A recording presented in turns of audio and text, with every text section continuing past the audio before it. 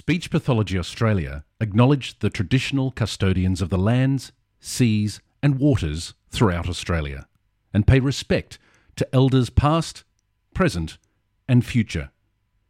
We recognise that the health and social and emotional well-being of Aboriginal and Torres Strait Islander peoples are grounded in continued connection to culture, country, language and community, and acknowledge that sovereignty was never ceded. Hello and welcome to Speak Up, Speech Pathology Australia's podcast. Each week we showcase a conversation with inspiring and influential people who are advancing practice in one of the many and varied areas of speech pathology. Let's hear from this week's contributors.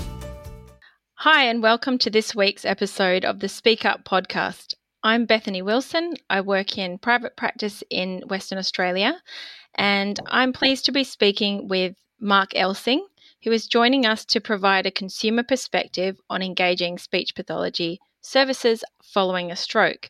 Mark is a stroke survivor, disability advocate, and public speaker. So welcome, Mark. It's great to have you. Thank you, Bethany. Perhaps we can start with, are you able to tell us a little bit about what your life was like before your stroke, what type of stroke you had, and what the impact of that was for you, both physically and cognitively? Sure. Well, first and foremost, I was a family man. I had quite a high-profile job. I was the state manager of a large corporate company. I spent most of my days in the boardroom, around the boardroom table, talking. So for me, speech is quite a big thing.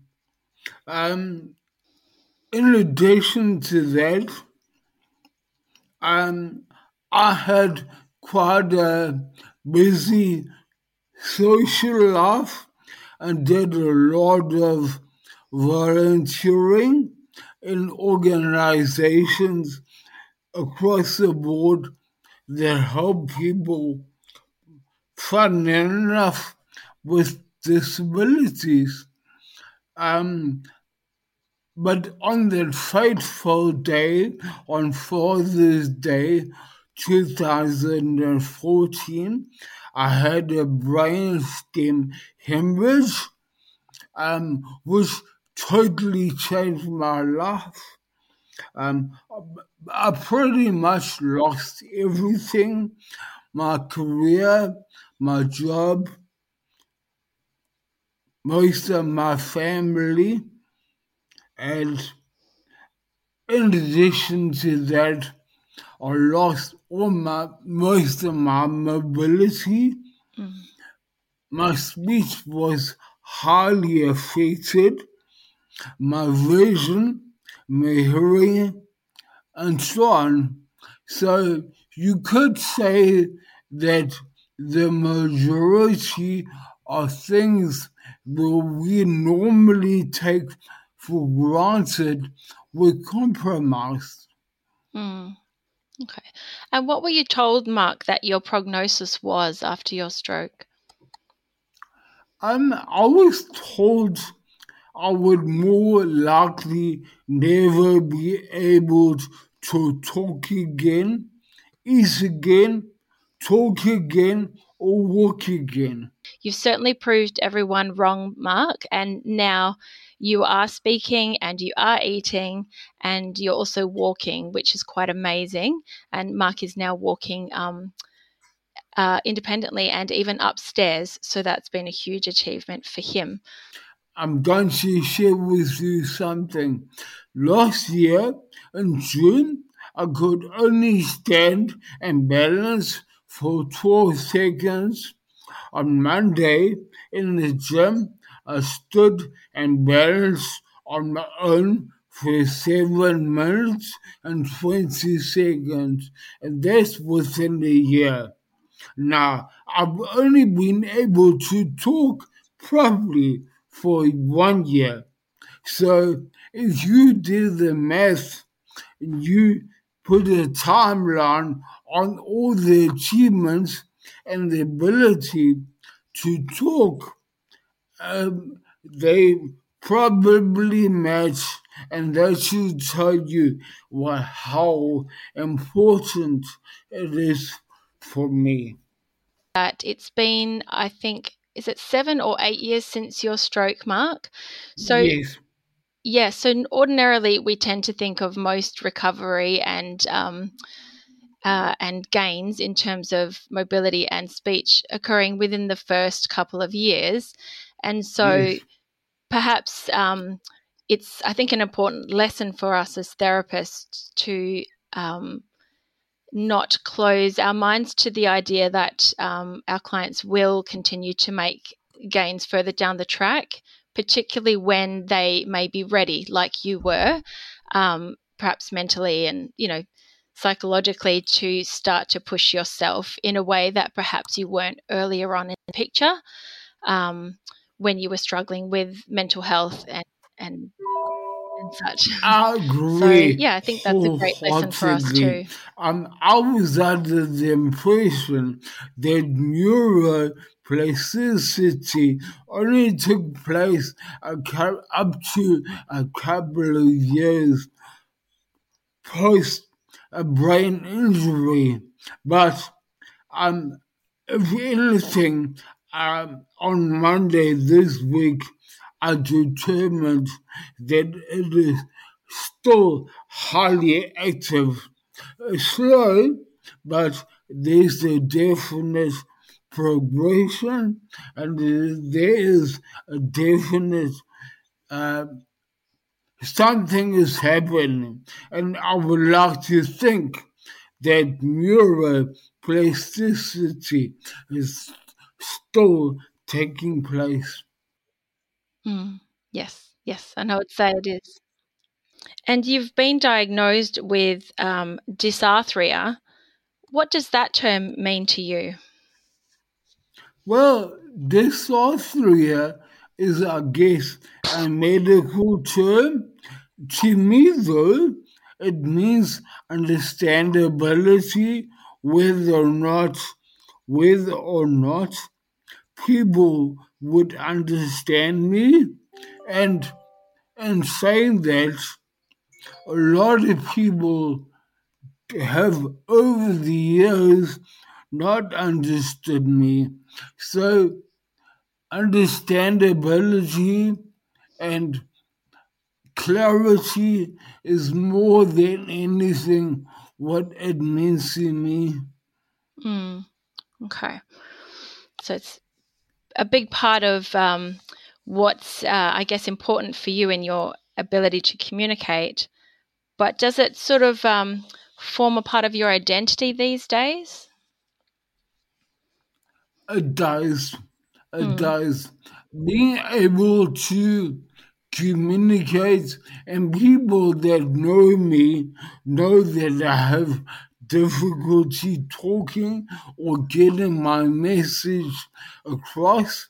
But as time has gone by, there's been a vast improvement, and I would like to say that it's become a little bit easier.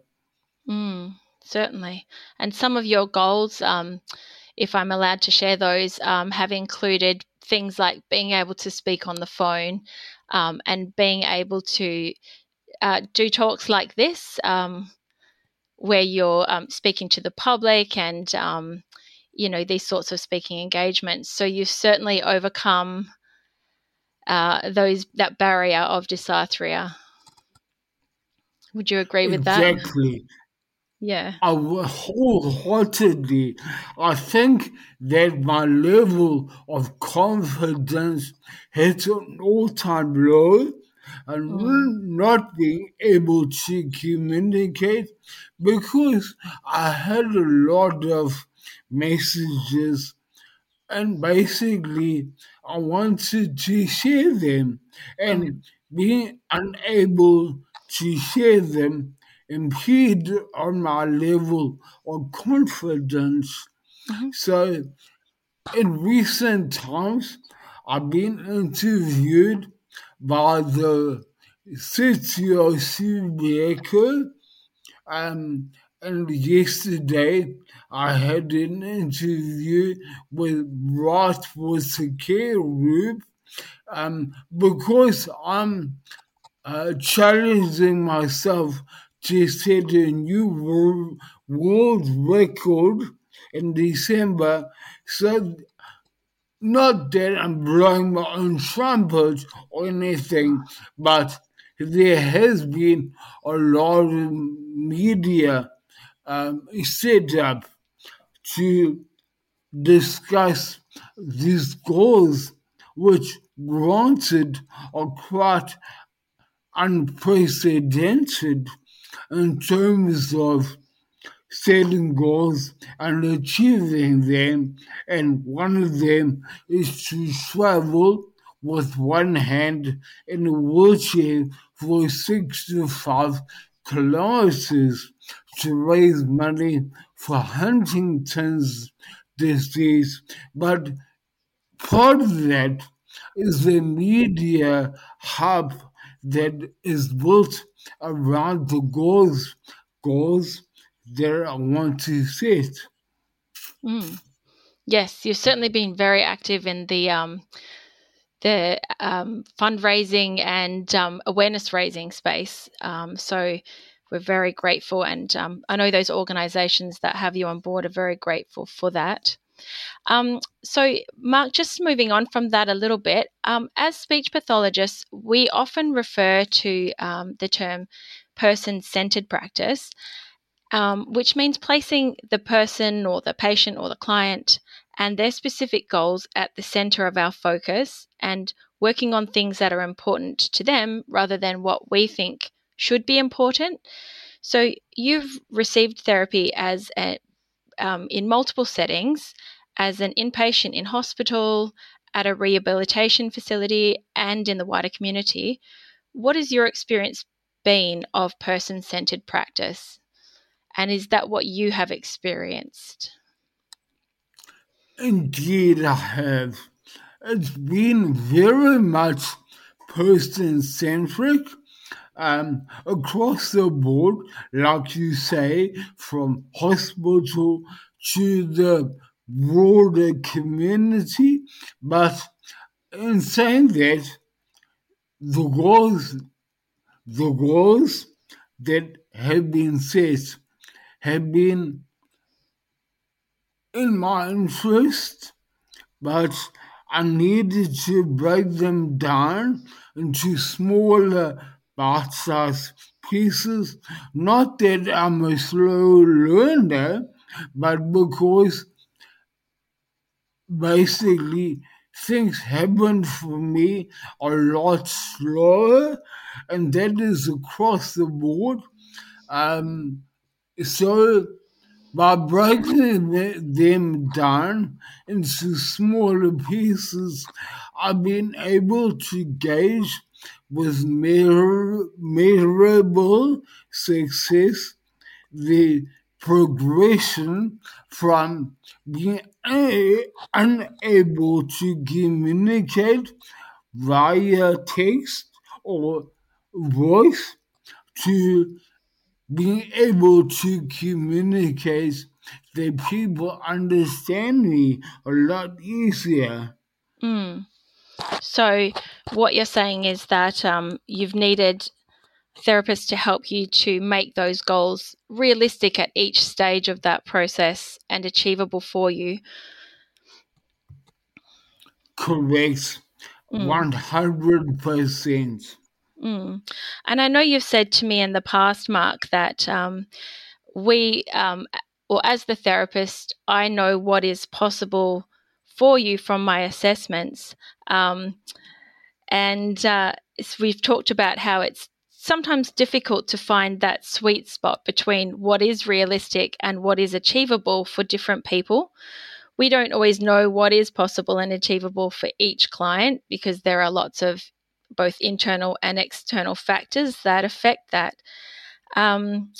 So sometimes our professional role can sort of cross into that or over that boundary into sort of a counselling role and a little bit of psychology, and that can be tricky and sometimes uncomfortable for us. But what would you say about how therapists can, I guess, work with people and motivate and sort of access those internal strengths that clients have as part of our role? Yes, I agree. I guess, to be honest with you, each person or patient is going to be different, and in saying that, motivating people is really hard. I've experienced a number of people who are highly demotivated, and yes, it's going to be difficult. But in saying that, I think in my case, because I took no for an answer, I persevered, and you get there in the end. I don't lie to you. It has been quite hard and long, and it has been a long journey, but it has been so worth it, because to me, communication is more important, bearing in mind, in my case, it might be different to other people, but being able to communicate is more important to me than being able to walk. So that gives you an idea of how important it is to me. And that has been one of the motivating factors to be able to be understood in this type of setting.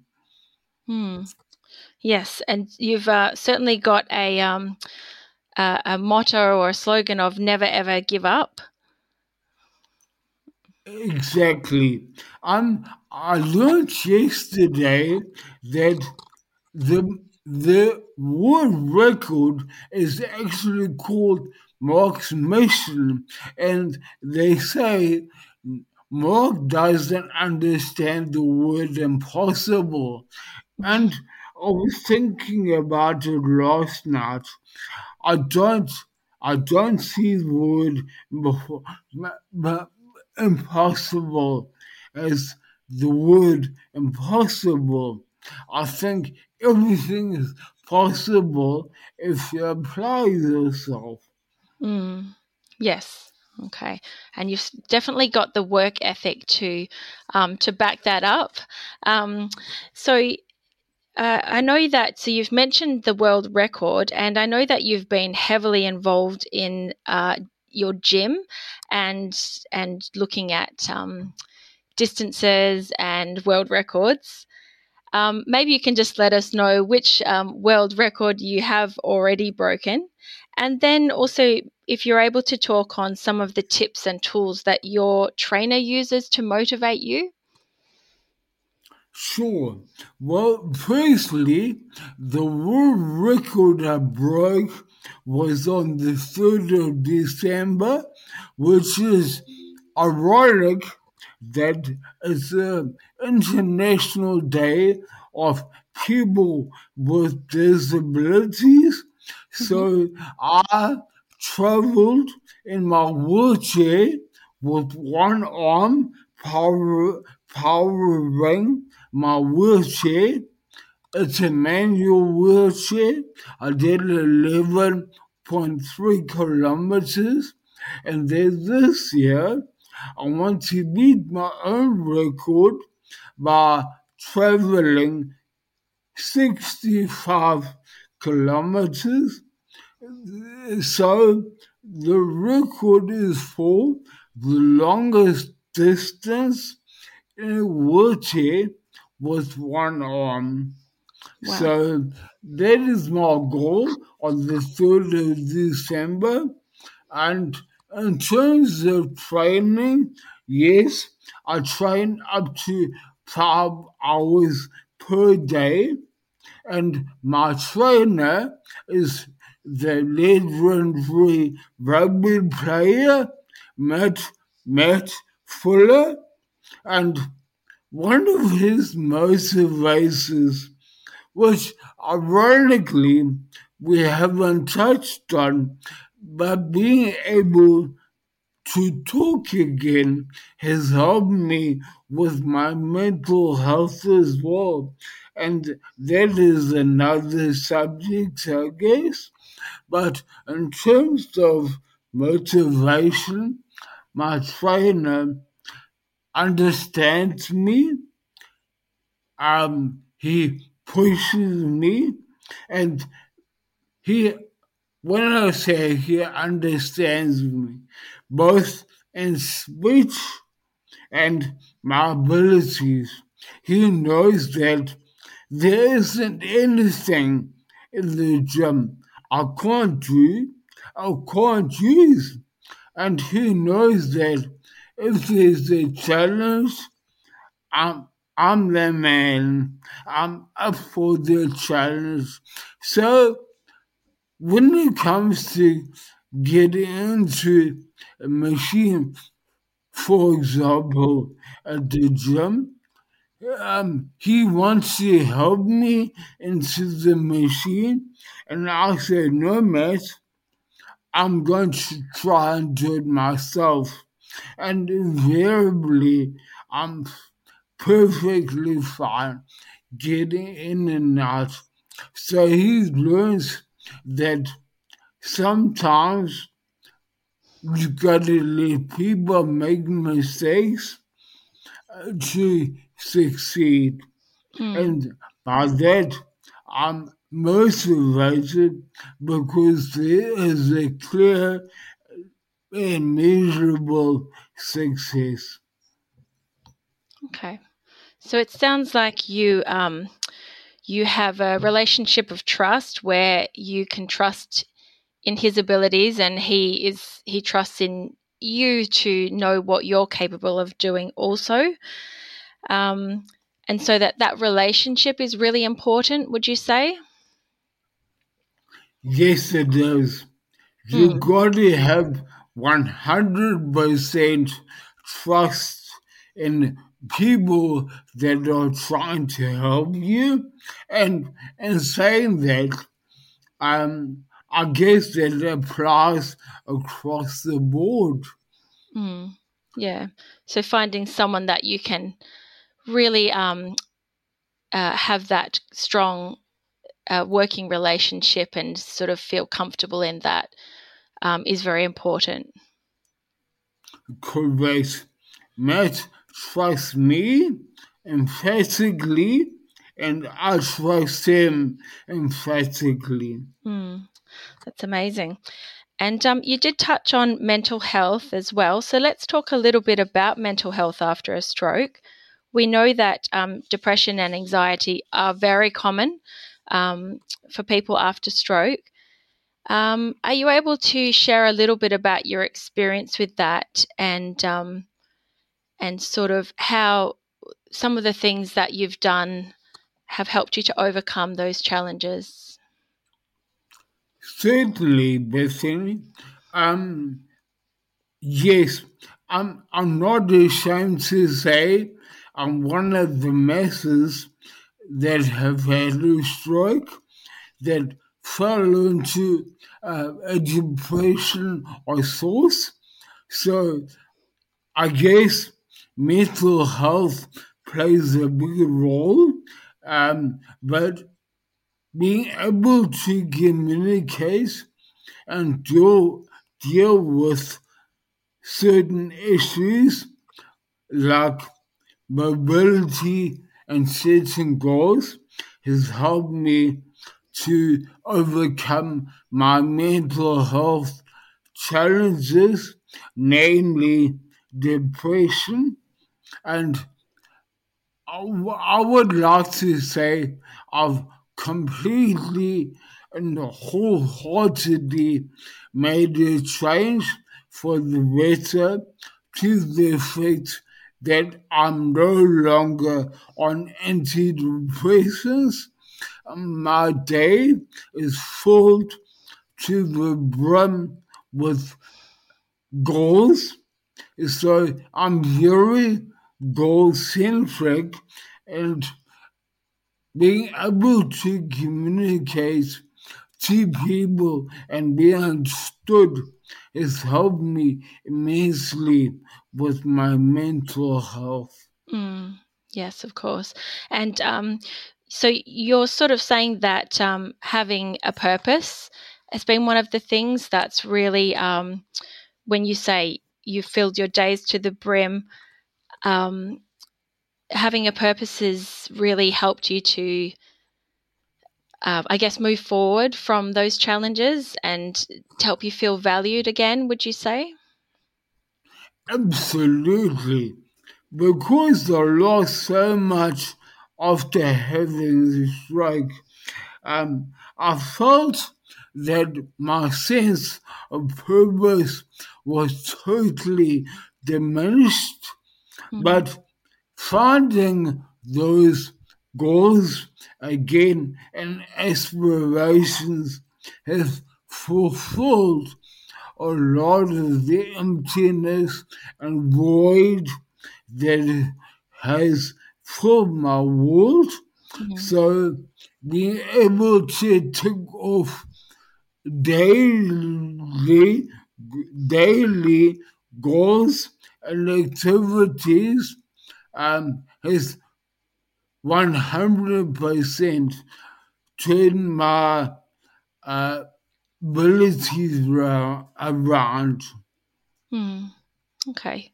And, I think that speech pathologists really do have a good understanding of having functional goals that really do help people to feel valued and that they are having a purpose and achieving things. But do you think that there's more that we could be doing as speech pathologists in this area?